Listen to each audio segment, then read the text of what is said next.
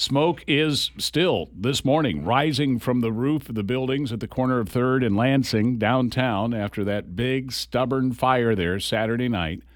The blaze destroyed two businesses that have become the cornerstones for the development of the East Village District downtown. And that's where we're going to begin our Mondays with the Mayor visit with Mayor GT Bynum. Good morning.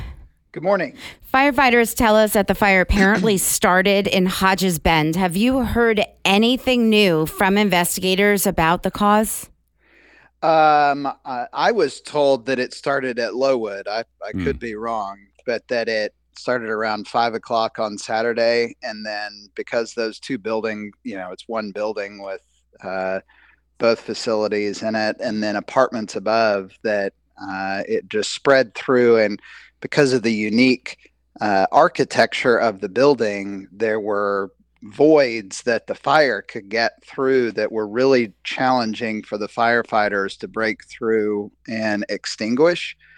And boy, they were out there for hours, and seen some of the techniques that our firefighters used, climbing out on top of this building that's on fire, the roof is caved in. The heroism they showed in trying to get that thing put out, it's pretty remarkable. But it is heartbreaking for those of us who love that spot and love the community that's developed there. It's really unique and unlike anything else you're going to find in Tulsa. My hope is that we can rebuild. A little biased because through OK Foodie, I got to know Noah Bush and Ian Van Anglen and Trevor Tack. Trevor's the executive chef there now at Lowood. And I think I was pretty accurate in introducing this segment, Mayor, that Hodges Bend they kind of broke ground there and turned the East Village into what it is today just by taking a gamble on that corner. Oh, there is no question. I mean, they planted the flag over there when there was really nothing else there but old vacant buildings. And to see the way that area, it's grown kind of emanating out from Hodges Bend over the years, you're exactly right. I mean, that's what has led to that area's growth. And again, like I hear all the time from people who drive through there, it's like, I can't believe this is in Tulsa. This feels like something totally unique in Tulsa, like you're not going to find anywhere else. And so it's a really special spot. And I don't want to lose sight of the apartments above. Martha and I, in fact, Friday night, were sitting at that corner table outside at Hodges Bend having dessert and coffee. And a couple came out of the business, and our waiter greeted them on the sidewalk and said, "You're going to love it here." And it turns out that they had just moved in to the apartments. Oh, wow. Wow. So can't lose sight of that fact either, that those folks are going to need homes. And That's that whole exactly area, right. I mean, Burnco burned down and nothing has happened to that building. I hope that doesn't happen here. Correct. And I agree. I know Chip Gabarina, who's been the big developer there, and I know how passionate he is about that spot. My hope is, again, that they have the ability to rebuild. But you're exactly right. I've had a number of friends who've lived in those apartments over the years. And again, a super unique spot. There's only, I have a hard time thinking of other places in Tulsa where you can live right above this thriving restaurant scene with a theater right across the street. It's just a really unique spot. We're speaking with Mayor GT Bynum, Mondays with the Mayor and KRMG.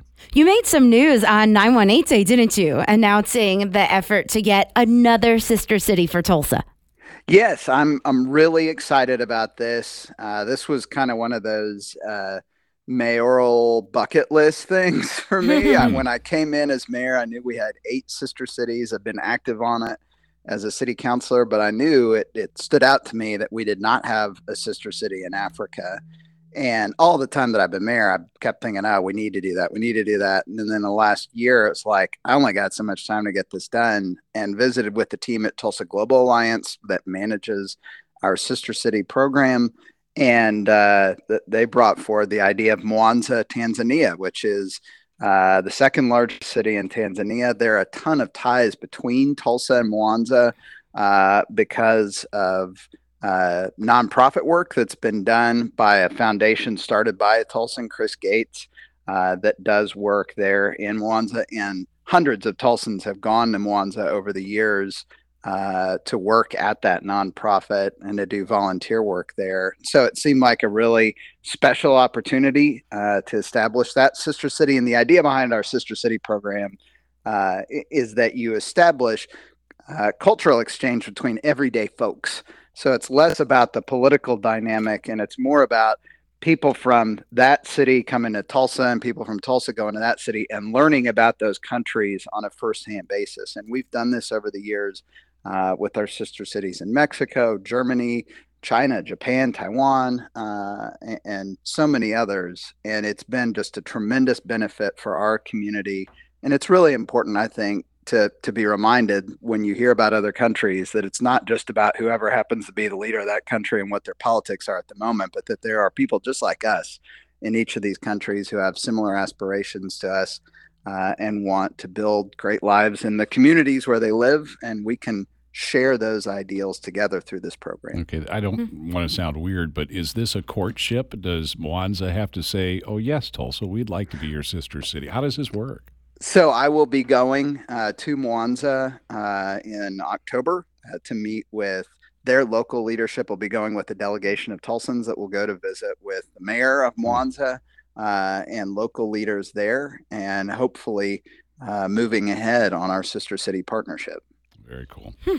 One last thing before you go. Last week, much was made in the media, including on this show, of the discovery of 50 grave shafts at Oaklawn Cemetery, and then what the archaeologists thought was a crate, and then they dug further the next day and realized it was not a crate, but it was 2 coffins in one grave. In describing these discoveries, we even use the words possible breakthrough in the search for mass graves from 1921. Is it a possible breakthrough?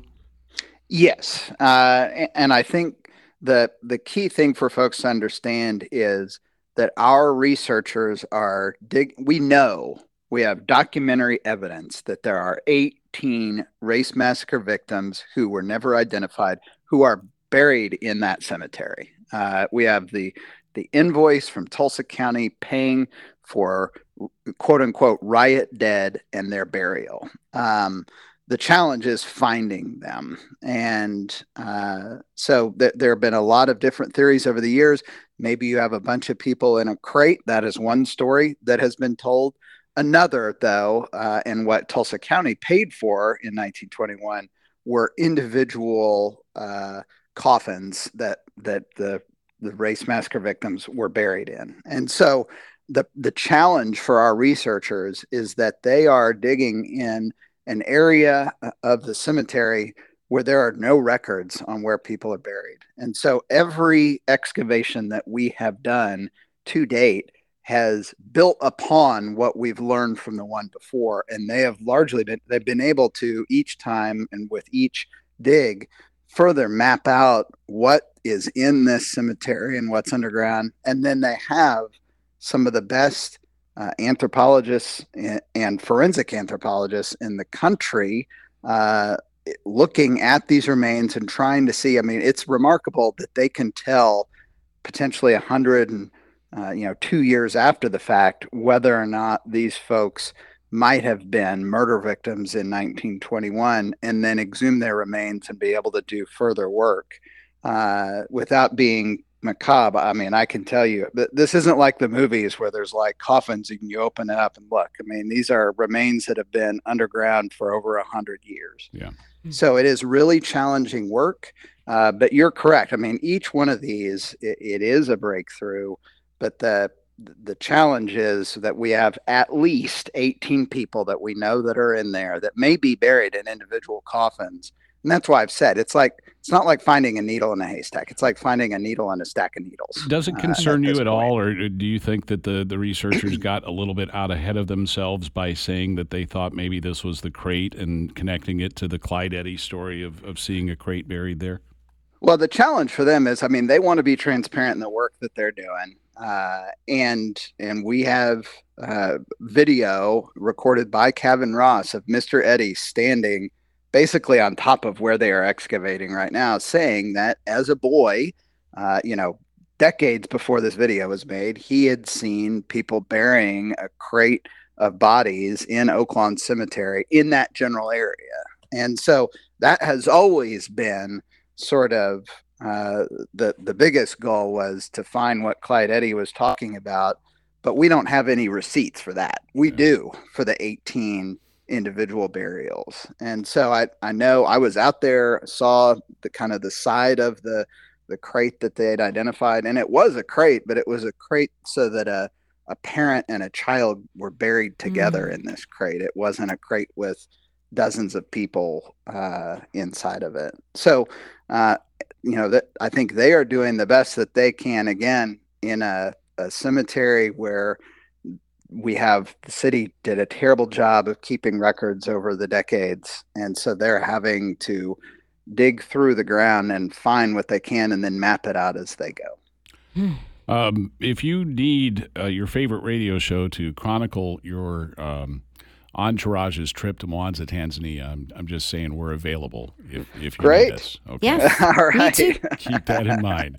Okay. Mayor, we'll talk to you next week. Bye. Thank you.